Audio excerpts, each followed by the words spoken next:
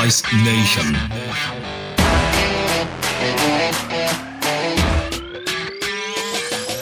Greetings and salutations, Device Nation. You're home for the greatest show on earth, and we know that show is Medical Device Sales, with ideas, stories, and interviews to help take you from good to great. This is Kevin Brown, your voice of moral aptitude in times of moral turpitude. I hope you're having a great day. Hope you had a great week. I certainly did. A friend sends me a text the other day. Guess who I saw today? And I was in a trauma case, and I didn't get back to him, and I completely forgot about it till this morning. I was wondering, who could it have been? So I texted him back. Who did you see? And he said, everyone I looked at. I'm like, oh my gosh, another dad joke. Well, there's nothing like a good joke. And that was nothing like a good joke. But today's guest is no laughing matter. We're going to put one foot in front of the other and talk to who else? Foot and ankle fellowship trained surgeon, Dr. Kent Ellington from Ortho Carolina in Charlotte, North Carolina. Just an awesome discussion about a lot of things below the knee. Another thing that's no laughing matter is something that happened to a friend of mine many years ago. And before I get into that wild story, let's establish Device Nation as a judgment-free zone, okay? I am not your dad. What you do in your personal time is between you and your mother. So what we're going to delve into today in our continuing series on character is a road fraught with danger, and that is decisions of morality made while on the clock as a device rep. And before I tell this story once more, don't throw a delay a game flag on me here. I want to introduce the audience to a phrase that I see on blogs a lot, and it's called a sticky post. Unlike regular posts that kind of move off the front page with time and more posts, a sticky post basically stays on the front page until the admin removes it. Got it? All right, let's get to this story. A friend of mine was on a sales training trip. He was gone from home for a week, and the very last night before he was to shove off that morning on a plane ride back, his phone rang while he was laying in bed trying to get to sleep, and it was from a lady who identified herself as Patty and that she was in the bar waiting for him. And he was scratching his head, rubbing the sleep out of his eyes, going, what in the world is this all about? Turns out she was employed in the world's oldest profession, and somebody had subsidized the evening's entertainment, so to speak, for this particular rep. So this rep did what any happily married man would do. He called his wife and said, you're not going to believe this. She said she's down in the bar. She's wearing such and such. And sure enough, as he peeked downstairs and could see into the bar, there she was. He sheepishly had told the girl in the bar that, I've got a family, I got kids and all these things. And then my friend told me that she got kind of sheepish about it as well. I have a son and on and on. So that went nowhere. So that was just a real head scratcher for my friend for so many years. What was that all about? He had finished number one in the class that week. Was it a quote unquote reward for a job well done, or what else could it have been? Not sure. Well, what was really interesting about this story, 20 some years would go by, and my friend was talking to another acquaintance of his, and this particular distributor that they both worked for had done similar things, putting people in situations where there was something that could hang over them, kind of a sticky post, so to speak. And my friend just called me up and said, had I made that decision to go along with Patty all those years ago, I wonder what my life would have turned out to be. And if it was worst case scenario and the distributor had actually set me up for this to have something over me, what would that look like? And I thought, wow, what a crazy, crazy story. So put your finger on that story for a second, and let me throw one more at you. A friend of mine was at a national sales meeting, and a bunch of guys had a condo together, and somebody had a great idea of employing, you guessed it, yet another woman engaged in the world's oldest profession.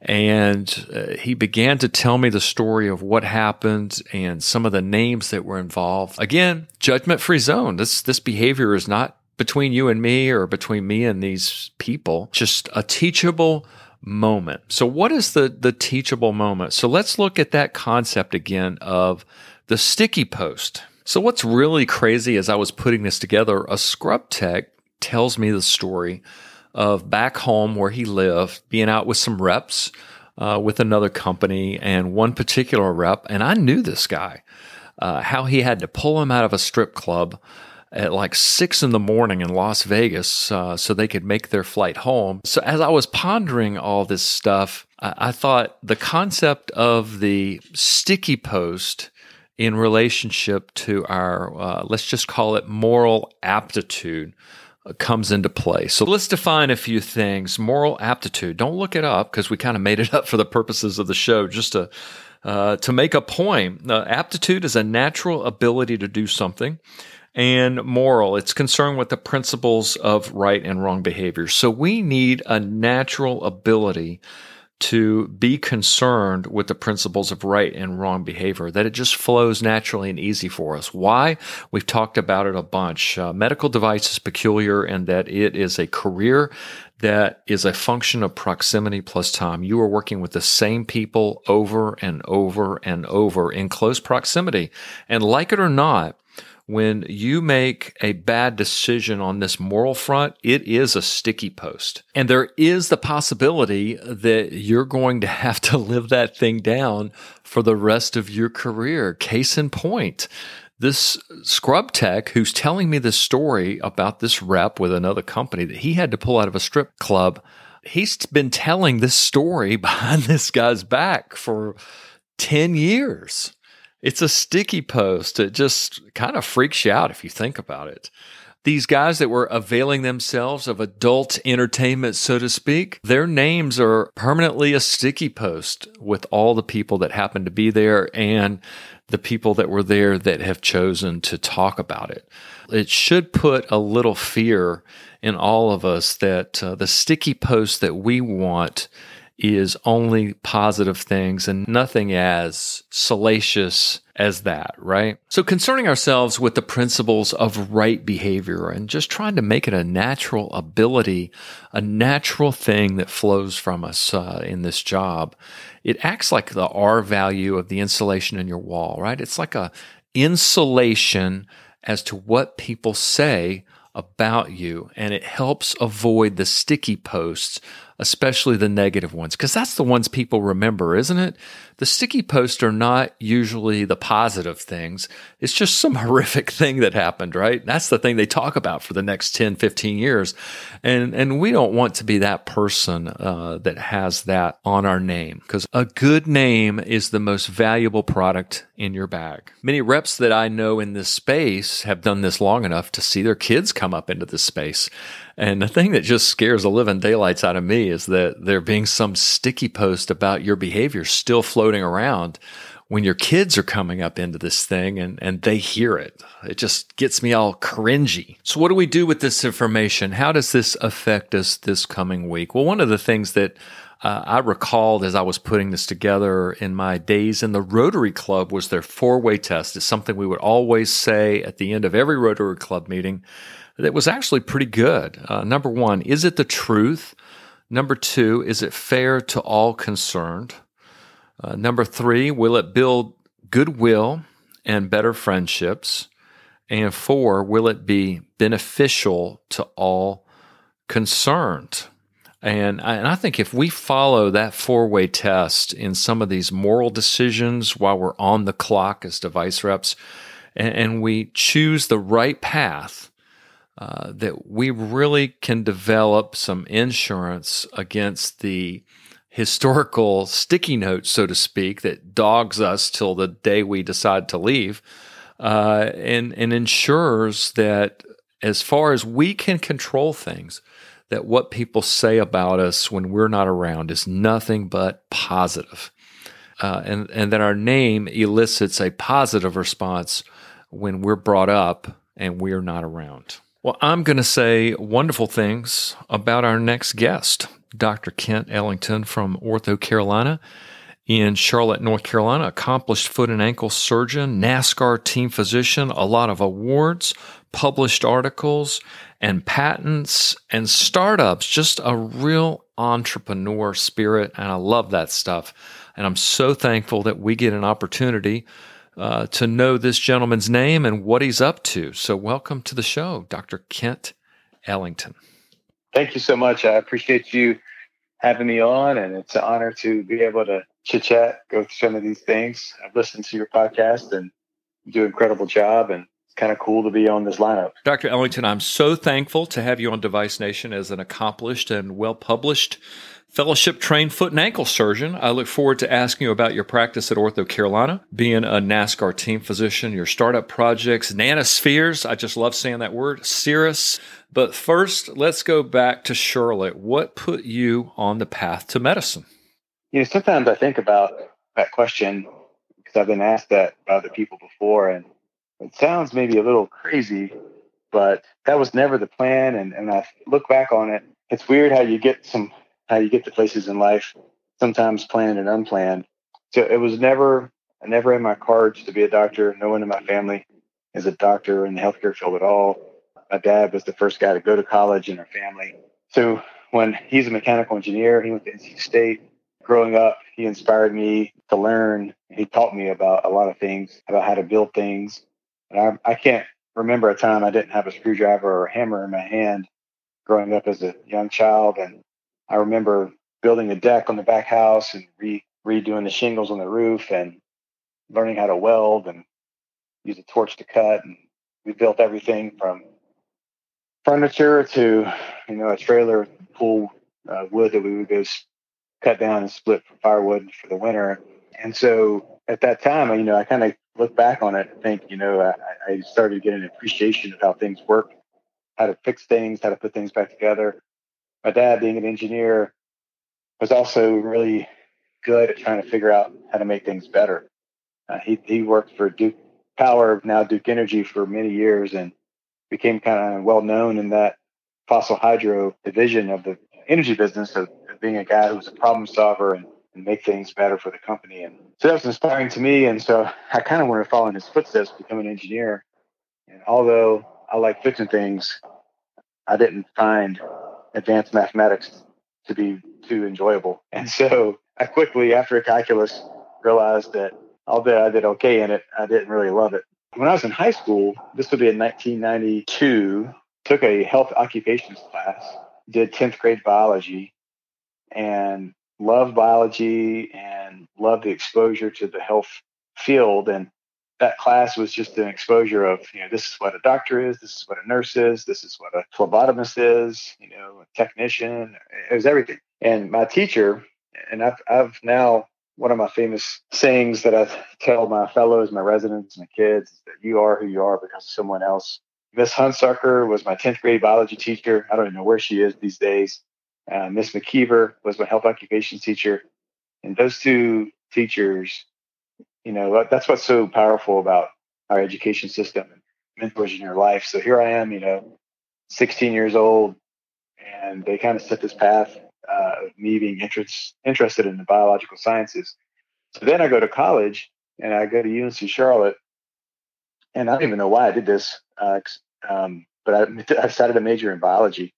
And because of that interest, I decided to major in biology. And towards the end of my undergraduate career, I got exposed to one of my professors who was a microbiologist, Dr. Hudson, yet another teacher that changed my life. And he was doing research on bone infection. So here I am now, 21 years old, and I'm in his research lab doing research on bone infection. And I don't know if this is a big problem or a small problem or what kind of problem it is. I'm just sucking bacteria out of pipettes and trying to figure out how to treat bone infection. So I don't have any perspective of what this really means clinically. I remember thinking one day, who are the people that treat bone problems and bone infections and injuries? And then I found out orthopedic surgeons, and I'm like, oh, that's kind of cool. What do they do? I got interested in that and started following an orthopedic surgeon around town and working in the ER. So now I'm a senior in college and decide I want to be a doctor that does fix things, kind of like growing up, I learned how to fix things. So then I have to apply to med school, take the MCAT. That's a year process. So I decided to stay on and get my master's in microbiology and immunology and stay in his lab and continue to do research on bone infection. Then I finally go to medical school at Wake Forest. And what's cool is that bone infection research that I did then really carried into med school and worked on that stuff all through med school. And that was an integral part of me getting into an orthopedic surgery residency and starting my career. So a little bit of a long-winded story there, but to me, it makes me look back and be humbled that these small little events at the time added up to being a pretty significant thing over the years. It's always amazing to look back in your life and just see the steering currents. Yeah. That took you this way or that. Speaking of that, you steered into a foot and ankle reconstruction fellowship at Mercy in Baltimore. What was the current that sent you that direction? So after Wake Forest Med School, I came to Charlotte to do my orthopedic surgery residency at Carolina Medical Center. I come here, it's interesting. You go into orthopedics and you think you know what you want to do, but then you get into residency and there's like 9 different fields of orthopedics. There's joints, there's sports, tumor, and trauma, everything. And I remember one of the first rotations that I had as a second-year resident, so I just finished my internship year. I did 2 months of orthopedic trauma, and then I did 2 months of foot and ankle. So here I am, this young, orthopedic resident, and I go into the foot and ankle service. And my first rotation as an orthopedic surgery resident off of internship and off of orthopedic trauma, which can be pretty grueling, is with Dr. Bob Anderson, who used to be here in Charlotte. Now he's in Green Bay. For those who don't know, he's kind of one of the godfathers of foot and ankle, extremely famous and well known for his care of professional athletes specifically, but many other things as well. But that's why he's kind of, the ESPN doc. And so here I am, working with him. And he just made it interesting and fascinating, and he made it look easy. I got an appreciation of biomechanics and deformity. And I thought this was kind of cool. And then the next month I was with Dr. Bruce Cohen, who just got elected last week to be the president of the AFAS, which is our foot and ankle society. So I had 2 back-to-back months with just absolute studs in our field who were incredible and generous and nice and very easy to work with.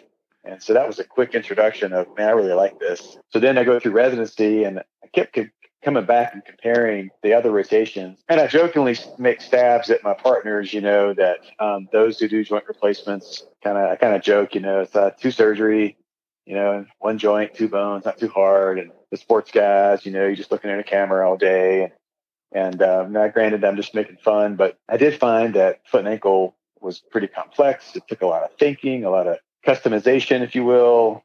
Not every problem is fixed the same way in every person. It requires a lot of diagnostic skills and examination and history taking and imaging. And I just like the way it made my brain think. It kind of put me back into those kind of engineering days. And I thought, well, this is pretty cool. And at the same time, it was an exploding field, kind of neat. So Dr. Anderson, when he was in Charlotte, CMC orthopedic surgery residency was the first residency in the country that had a dedicated rotation for orthopedic residents to do foot and ankle. And so from that grew. And now, every orthopedic surgery residency has one, and there's multiple fellowships. We have a fellowship here in Charlotte. People regard it as the best orthopedic foot and ankle fellowship in the country. And we have 4 fellows per year. And I'm just amazed. I was just unbelievably honored to been in practice for 11 years now and to be a part of this community here in town. We have several great partners with Dr. Davis and Sean and Irwin and Jones, and just brought on a new guy, Sam Ford, to be a part of what's considered kind of the mecca of foot and ankle here in Charlotte. It's been really, really cool. I went through so many years in my career where I don't think I ever crossed a fellowship trained foot and ankle surgeon's path in the hallway ever at the hospital. And now I'm seeing that more and more. Was I not paying attention all along, or is it kind of a recent phenomenon? Yeah, of the fields of orthopedics, this is considered the youngest one. It's there's been fellowships in sports and hand and joints and tumor and trauma for many decades, but really the last probably 25 years ago, it kind of started, and in the last 15 years, it's really started moving, and in the last 5 to 10, it's kind of exploded. Before we get too far away from the MCAT word that you threw out there, I know you were an MCAT instructor at one point in your life. And would you have any advice to would-be doctors out there in the audience looking at this somewhat foreboding exam in front of them? My advice to people in those steps of life taking these large national exams like this, which are very important in your future success and getting into the specialty you want to get into, is practice exams. So I took, nowhere exaggerating, and people who do this routinely and are good at this will tell you they did the same thing, but I mean, probably 3,000 questions for my step one and 3,000 questions for the MCAT, just over and over and over. Old tests, practice exams, buy the books that have the test questions. Because you can't sit there and really study and learn, biochemistry all over again. So you gotta make your brain work in the realm that it's being tested in, and that's just take practice questions. I mean, literally thousands of practice questions. So tell me about your practice at OrthoCarolina there in Charlotte. What do you see the most of week to week, and what cases do you enjoy doing the most? My practice week to week is 100% foot and ankle. I still do take level 1 trauma call, and so when I'm on call, that's open femurs and tibias and gunshot wounds and bad car wrecks, things like that. I operate 3 days a week. I have clinics 2 days a week. It used to be like that, but as you get busier and busier and start seeing more and more cases that are become operative quicker, just because of the kind of the funnel effect, 3 and 2 now. And in the clinic, I do see everything, and sometimes that's a little frustrating because it can be, plantar fasciitis and a mild bunion, or it can be, limb salvage, crazy Charcot, or bad trauma. I really enjoy fractures and fusion procedures. I like taking care of trauma patients. Their injuries sometimes can be really difficult. If you are good at it, have some slick skills, you can take someone with a really bad injury and give them a better outcome than the book would say, and that's really rewarding. I love doing fusions of certain procedures, usually because it's not that I don't do other surgeries, but usually those procedures are big deformities, so arthrodesis fusion procedures are required. So I like big surgery. Do ankle replacements. I take care of a lot of teams and a lot of sports. So a big part of my practice is kind of sports foot and ankle. So I do a lot of ankle arthroscopy and ligament repair and tendon repair and all levels of athletes from high school, college, professional. And that's really rewarding as well. And then there's the kind of the forefoot stuff that we do, which is bunions and hammer toes. And we kind of joke about it in our field because it can be difficult because it seems like small surgery, but the majority of people with these problems are ladies that are sometimes be tough to take care of because the shoe wears and the activities they do. But it's kind of one of my partners says it's no one likes it because it's hard. Even though it sounds kind of gimmicky, a forefoot bunion hammer toe surgery is difficult, and it can be fun as well. Well, speaking of sports, and we can't talk about sports in Charlotte in the same sentence without bringing up NASCAR. I've been a huge NASCAR fan for so many years. Who's your favorite driver? And what's it like working as a team physician with those groups? Yeah, so Charlotte and NASCAR are synonymous, and they're all, I think all but one or two teams, the 30-some teams are headquartered here or in the local area. It's really cool because those guys taking care of multiple pro athletes, different fields, basketball, baseball, football, et cetera. The NASCAR community it's a little different. A lot of these guys have really cool background. The majority of the team for NASCAR are guys who really love mechanics and, going fast and fixing cars. And my dad taught me how to rebuild cars when I was a teenager. So we restored a couple classic cars. And so when I see these guys, we'll end up somehow on the 10-minute diversion talking about how to overhaul an engine, more than their foot problem. It's been a really cool honor to be able to do this. And what people don't realize is that when you decide to take care of a team, it sounds like glitz and glamour. For NASCAR specifically, the rock star is the driver, right? But that's the one guy versus like a football team. There's 80 rock stars. The driver, he rarely or she rarely comes in. It's their team that comes in a lot. So a lot of the pit crew guys, and a lot of these guys are former NFL players or former college basketball and football players. They're extreme athletes, be able to do what they do, jump the wall, carry the fuel and the tires. Their time, they work out every single day, just like they did when they were a pro or college athlete. They have a gym in their facility. They do yoga, they do weight training, they do stretching. It's a requirement. I mean, every single day they train to be quick because it's in NASCAR, it's a second, so if you're just a little second slower, you lose the race. And so everything matters. That if the driver's going fast, but the pit stop's slow, that kills the race. So we see a lot of those guys, but when you take care of a team, it's everybody. So anybody part of that family. It could be, the janitor of the shop, or it could be someone's friend's neighbor's cousin. And so they all get kind of VIP treatment. And so it can be a little overwhelming at times. I've really enjoyed watching, to answer your question about favorite drivers. I can be in trouble, in Charlotte for saying this kind of things. But I will say this. It's funny. I have patients who come see me because I'll take care of a certain team or not, and they're like, I'm coming to you because you take care of this team. And I'll have patients come see me and they'll say, I hate that team that you take care of, but if they chose you, then you have to be good. So I'm going to see you anyway. And it's kind of funny, but I've enjoyed watching Jimmy Logano and his career. He's been kind of a cool guy. Earnhardt Jr. has always been I grew up in North Carolina, so his dad was always a cool dude I like watching. And Kyle Petty, his senior, I like watching him when I was young. And then Rusty Wallace has been cool dudes. And this would be like you trying to be a Redskins fan and a Cowboys fan at the same time, because some of these fans hate each other. But luckily I've been more just to enjoy the sport more than a particular driver. But it's been cool. What I did learn, these people have some of the brightest engineers working for them. And so they have like aerodynamic engineers, they got mechanical, they got all these people who are involved in the fabrication of the car.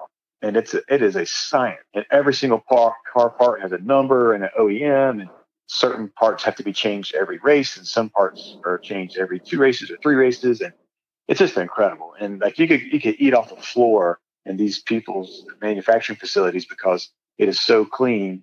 And they have like hundreds of engines on the shelf. It's just amazing. I've been able to go get some private tours of these places, and it's just amazing. But one of he was the wind tunnel engineer. And he told me that, the other fields, the other sports, they play 3, 4, 5 months a year. But NASCAR, they race like 48 weeks a year. And so he said, NASCAR is all about family, just not your own, because you're never at home. And I thought about that, and I was like, that's really tolling, because you leave on Thursday, you go to somewhere, and you get everything ready and prepped up, and you race on Sunday, and you get back Monday, and then you do it again almost every week of the year. And it's quite incredible the sacrifice these people make. Everybody loves to look at these things and think it's just all about making a lot of money, and it's easy money, but there's a lot of hard work behind it. I remember a great line by Dale Earnhardt Sr. They said, what do you think about all these people that boo you all the time? And he said, well, the worst thing is when they don't do anything. He was always good for some homespun wisdom there. Yeah. So let's go into the clinical corner, doctor. Total ankle lateral approach versus anterior approach. What are your thoughts? Well, I was trained on the anterior approach. I switched to the lateral approach, and I've moved back to the anterior approach. One of the things I know you want to talk about is kind of my product development, business stuff. And so a startup company has asked me and a couple other doctors to create a total ankle for them. And I've been in that process for the last 3 years. It's actually our first case is going in 2 weeks from now, FDA approval. Congratulations. Yeah, FDA approval a few months ago. So we're stoked about this. It's been a lot of work, and that is the anterior approach. So I think that's kind of my preference these days. Biologics, I'm seeing that kind of exploding across every discipline these days. And I know that it certainly has a home in foot and ankle. What's your go-to? So biologics is extremely common in foot and ankle, only second to spine. And for pretty much any complex case, we all use biologics for our surgeries. I typically use OsteoAmp for my bone graft, and I often use autograft as well. And then if I want a little kickstart, I'll use some BMA kind of stem cell spun down if I can do it at the hospital. And I use a lot of Augment for high-risk patients. Brostrom procedure. My daughter had to have that done, some ankle instability. And I know there's fiber tape. There's maybe some other ways to skin that cat out there. What are your thoughts on treating ankle instability? So I've published several things on Brostrom and ankle instability. It's super common. My fellows tell me that I do more scope Brostroms in Charlotte than the other guys, and I don't know, maybe it's the sports field that I have, but I do a ton, and it's a passion of mine. And over the years, transitioned to using a tape called Artelon. They have a product called FlexBand that we have helped them develop, a system to augment the burster procedure. And what's great about it, it gives you the strength that you need without the stiffness. And not to speak poorly about other products, but the other products can be just as tight as a chain. And what this does is it gives you the immediate strength that you want, along with flexibility, and which is what a normal ligament has. And so the Artelon FlexBand we've been using it a lot here in Charlotte, me and my partners, for the last 2 years for a lot of our bursters. What are your thoughts on an MRI when it's clearly some bone marrow lesions going on and they're having pain from that? What's your go-to? If you're talking about backfilling it with certain types of bone cement, we don't find that to be too effective for the talus. I know that's been a common thing for like the tibial plateau or other joints, but the talus is a weird bone. It can't take the pressure of injecting that type of material into the body. I would caution using that as a technique. And if you're going to do it, be sure to don't overdo it, because we've seen cases lead to talar AVN, and we think it's because it engorges the bone and cuts off the blood supply. Young active patient comes into your clinic, advanced arthritis in the ankle. They don't want a fusion. They're too young for a total. What are your thoughts on that patient? We're going to have to educate them. So if you mean young, like 30 or 40, it really, there are all kinds of things to consider, but those things often don't work, and they really need to consider ankle fusion as their surgical procedure. There are some really cool braces out there that the military designed that we can now use in the civilian world called IDEO braces that are incredible. We prescribe those a lot, and it can avoid surgery for some time, and then we maybe buy some time and get them to an older age so you can get a replacement. Can you convert a fusion to a total? Yes, we can. Several people have done that. We have about, I think, a dozen of those in Charlotte. My senior partner, Dr. Davis, has got the most experience of that, where we don't know why, but some people get ankle fusion and still have pain. And so you can take the fusion down. We call it a fusion takedown, and convert it to a total ankle. I remember when the Da Vinci came out, and it was being touted for several procedures, and rightfully the company started looking for more indications. Where else can we use this technology? And I see the same thing going on with robotics and orthopedics. More and more applications coming out. Do you see any role for this technology in foot and ankle? Right now, we're using a CT scan of the ankle for ankle replacements. And we can actually have the company create customized cutting jigs that are 3D printed that we can pin to the leg. And once we pin it to the leg, then we can do the cuts. And the cuts then give us the exact cuts that we need to get the ankle in the proper placement and alignment. And that's been a kind of a cool thing. And Wright Medical's kind of paved that way. The company that I talked about that's developing a total ankle is coming out soon. We're doing that as well. And so they do it for the total shoulder, reverse shoulder. And I think once we start to really get more and more of that data figured out, we'll be able to take it to the next level. I'm seeing augmented reality start to just creep into the reconstruction space, and I could see that application across a bunch of disciplines. You were telling me earlier a great story about a fighter pilot you knew. Can you share that story? That was just awesome. Yeah. So as we mentioned earlier, I'm a pilot. I've been flying for almost 6 years. My passion has been there my whole life. And I'm 44 now, and I finally decided to take it up in my late 30s.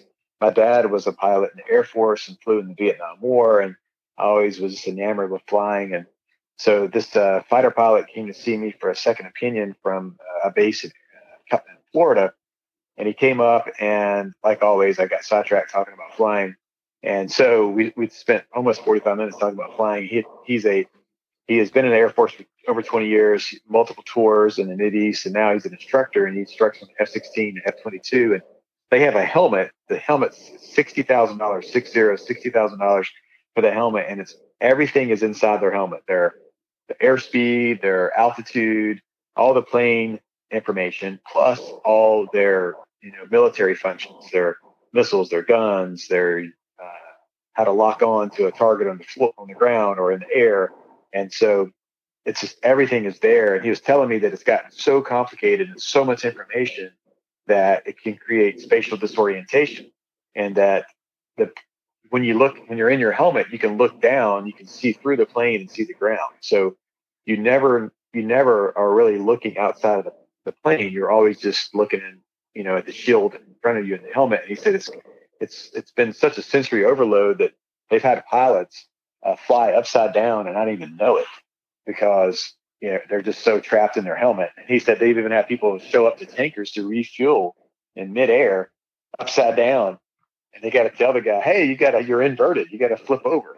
And it's just incredible. And so the technology's there. It's super expensive, obviously, in the military. You can pay for it, so it's there. And like everything, usually what happens in the military, 10 years later, it'll be, in our hands. So yeah, it's some wild stuff out there. What did your dad fly in Vietnam? He flew C-47. He flew for the Special Forces, and it was called the Old Spooky or the Puff the Magic Dragon. If you put in C-47, Puff Dragon, and YouTube, you'll see they had this 50 cal, and he laid out as a gunship, freaking 8,000 rounds a minute of just, hellfire. And so he flew with them. He was there from 68 to 69. He won the Distinguished Flying Cross, which is the highest honor in the Air Force, on a wild mission where he saved a bunch of people's lives. And he was a incredible guy. He's 75, and when I got my license, he was the first guy I took up to fly with me, and he jumped in like it was nothing. And we're actually flying tomorrow to go to Virginia to get a cheeseburger. So that is awesome. Well, tell him I personally said thank him for his service. And my uncle was an MP in Vietnam, and he told me stories about one of the most entertaining things for them was to sit out at the post at night and watch Puff the Magic Dragon do its work. He said it looked like a laser beam coming from the sky. He said it was just amazing. It does. It totally looks like a laser. Every fifth bullet's a tracer, and it looks like a laser. and the sound that it made, I mean, it didn't sound like a gun at all. Nope. Exactly. I don't know why things like, maybe it's just my middle school boy. I just think that's the coolest thing in the world. Yeah, same here. You brought up plantar fasciitis earlier, and I remember hearing about the shockwave therapy, and my wife had it and told me that it was the single most painful shot she'd ever received in her life. What's the latest out there on treating this condition? So plantar fasciitis is one of the most common reasons patients present to the doctor of all things, medicine, back pain being one as well. It's terrible. I mean, it could be really debilitating. It's definitely aggravating. The mainstay of treatment is focused on stretching and physical therapy of the foot, the arch, and the calf muscle. And if all those things fail, shockwave therapy is an option. There are percutaneous procedures that exist today with some mixed results. There's the classic surgery where we actually open up and release the plantar fascia, which I'm not too much of a fan of. And so, unfortunately, in 2020, with over 12,000 papers published on plantar fasciitis, we still don't have a really strong cure for it. What do you think the greatest need for product development right now is in the foot and ankle space? I think either need or maybe I think the future is custom implants. And there's a company that I work with that's spun out of Duke University. Ken Gall started it. He's a brilliant PhD engineer who's done a lot of innovative things in orthopedics. And so they are doing custom implants, and it's incredible. I've done about 10 cases now with them, and the cases that I've done with them were not even possible 2 years ago. Some of these things we're talking about, hey, you might need an amputation, and you work with their design engineering team, and you're able to, print whatever you want. You can print a talus, you can print half of a tibia, you can print part of the midfoot. I mean, it's just incredible. And they print these structures, and then you put that in to replace the missing bone or dead bone or whatever, and be able to restore the patient's anatomy. It's just it's quite remarkable. You've been involved in quite a few startup companies. Tell me about that. Anything in particular you're super excited about lately? Yeah. So my passion outside of taking care of patients is developing companies that can take care of patients in the future. It's been really exciting to be surrounded by really smart people that are both in the medical space and the business space. And I've learned a lot on the job. And I've been a part of multiple startups from the very groundbreaking, day one conversation. I've been a part of multiple like Series A and B startups where I've invested in them. And then through that, I've learned, and I've started some of my own companies as well. It's been just an absolute joy to be able to take an idea, from paper to implant. I've been fortunate enough to work with some really cool companies over the years, and I've been able to design a little over 100 different implants that I've designed that are out being sold across the world. And I was able to make a pretty big splash in the orthopedic space, the clinical space, with some nitinol staples that I designed a few years ago that's kind of really taken off and been a neat addition. And privately, I take a lot of joy in knowing that I did something that really does help patients and help surgeons.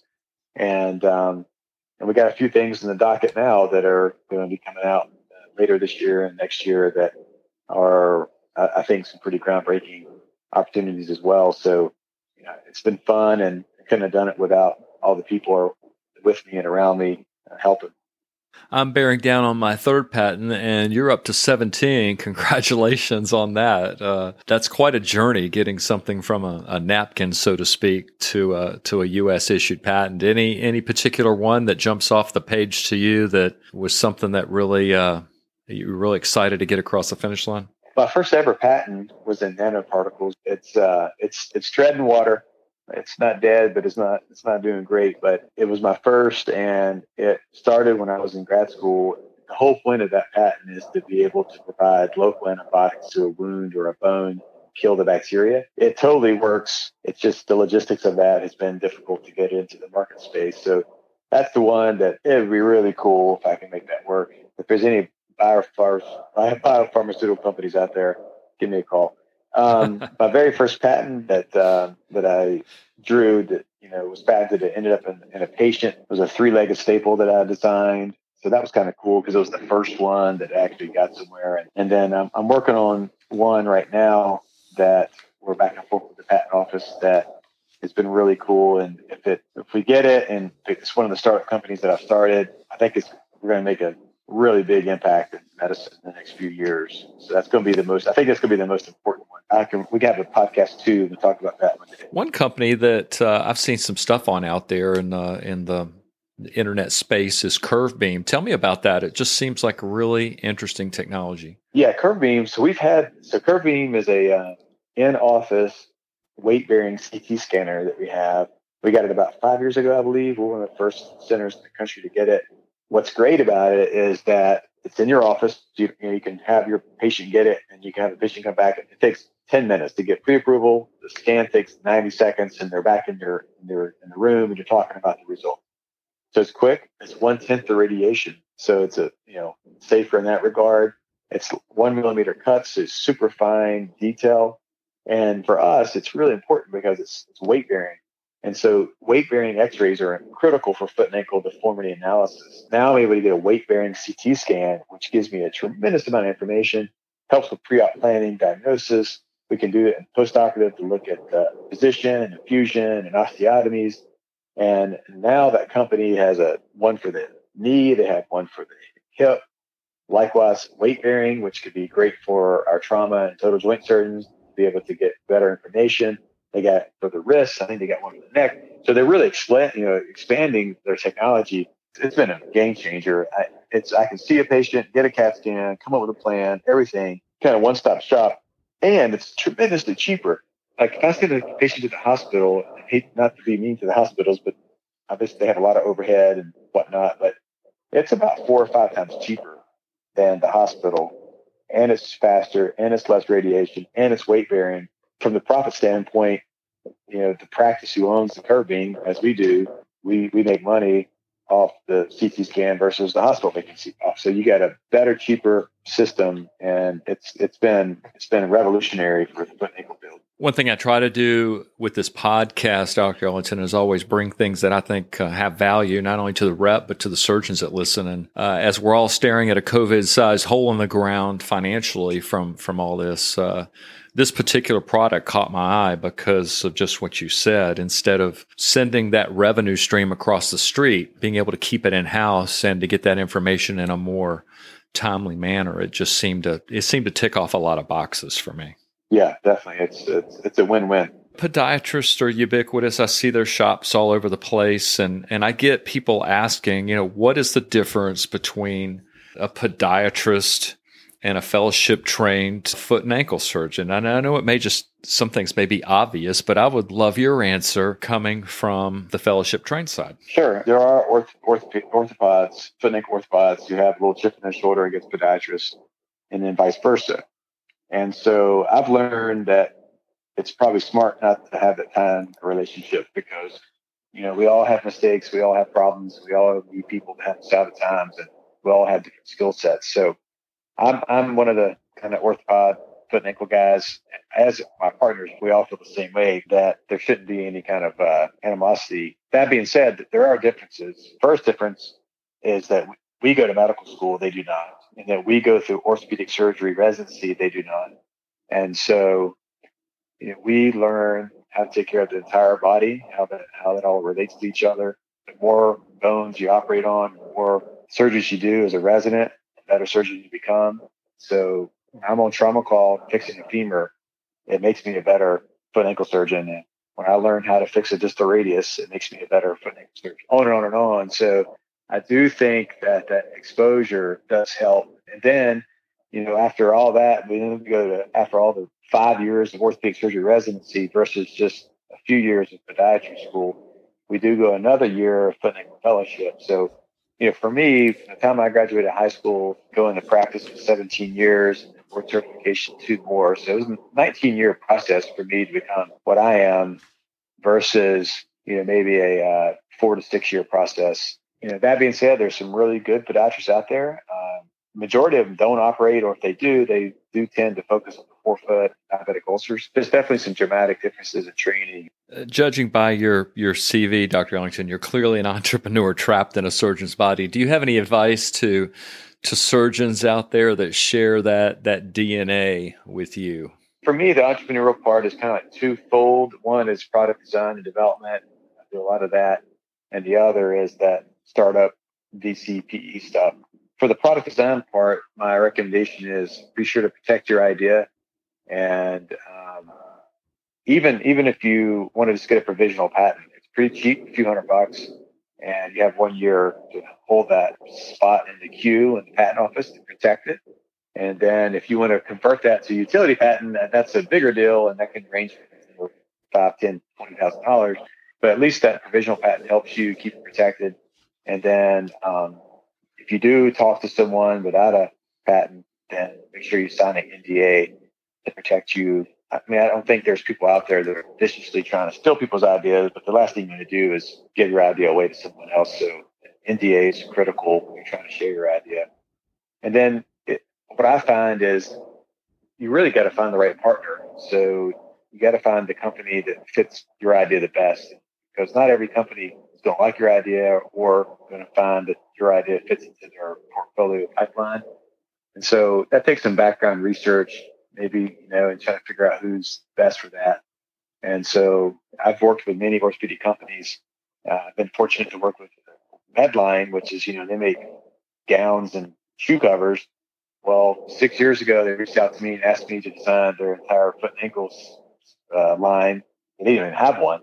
And so it's been great for me because they had nothing, and we were able to kind of create it from start up. And it's been great because being a private company, they move really fast. And I find that working with the private companies is much more enjoyable because they have money and they have ability to move quickly. Some of the big companies could take 5 or 10 years to really get things moving.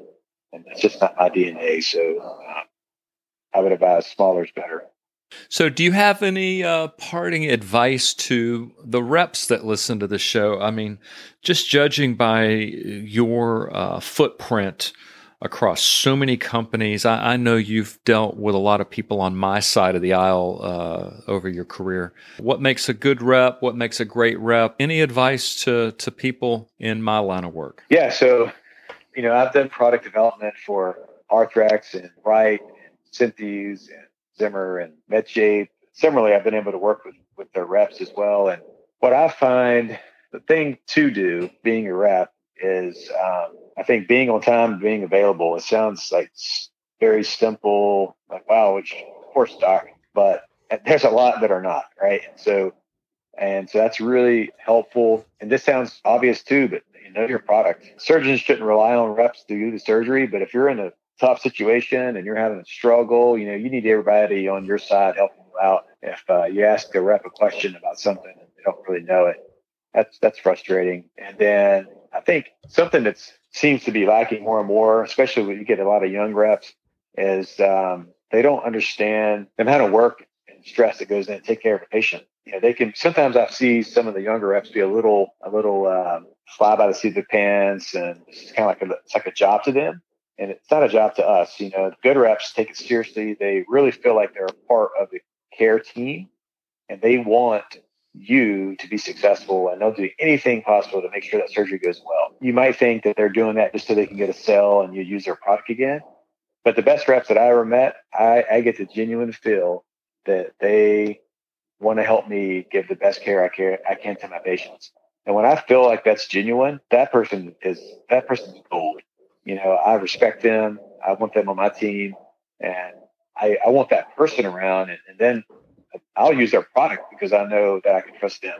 So integrity is just critical. And if you make a mistake, I'd rather you just say, hey, I messed up, and then we can, you know, move on from it. But I think those probably apply to anything in life, but when you're in the OR and it's stressful, and I know you've been there before, when everybody can jump on the ship and do everything you can to give the patient the best care, then I can't ask for better than that. You know, there's the whole concept about make the most of every moment. And when I look at your career and look at your CV, you have so done that, just the incredible body of work, the positions that you've held, the honors, the published work, the patents, the startups, just across the board. It's very impressive. And everything has just been done in such an excellent manner. So my hat's off to you. And I'm really thankful that you came on the show to let my audience know who you are and what you've gotten done and a little bit about the foot and ankle space. It's just really a wonderful opportunity to get to hear from you. I appreciate those words. It's very kind of you. You know, I want to make an impression and make an impact to help patients in our field. And it's been fun doing it. It takes a lot of work and sacrifice, and have a great family, great wife who's understanding, and great kids. And it's been a fun journey, and I think there's more to do. What an awesome conversation. A couple names jumped out at me. Dr. Bob Henderson, Mrs. Hunsucker, Mrs. McKeever, Mr. Hudson. These were all people that were in Dr. Ellington's wheelhouse from a positive sticky post perspective, right? So as much as it is possible within our control, that's what we want to be to other people. We want to be writing a narrative on their life so that 20 years from now, when they're being interviewed for a podcast, they're talking about you. And, you know, I'm speaking to the best of the best. It should be you. You are the people that people should be talking about, writing these wonderful things in their lives and having a positive impact. And I know that's going on. The reason behind the PG-rated material today was just real stories from the real trenches of this business for us all to reflect upon what happens when we make a poor decision in this moral space, and how it can just hang around your name for 20 years. So that should make us all, and I'm counting myself here, make us all thoughtful and more intentional about the decisions we make every day, especially when it's something that could be a little edgy. Do I really want to see this around me for the next 20 years? Apply that 4-way test to it. And I think at the end of the day, you'll end up making the right decision. Thank you so much for being a part of today's show. I'm going to put links in the show notes with all the companies that Dr. Ellington was kind enough to share with us. A lot of cool gadgets in that space. If you like gadgets, foot and ankle is your space these days. So check that out. So I hope you all have an awesome week. And let's remember, is it the truth? Is it fair to all concerned? Will it build goodwill and better friendships? And will it be beneficial to all concerned?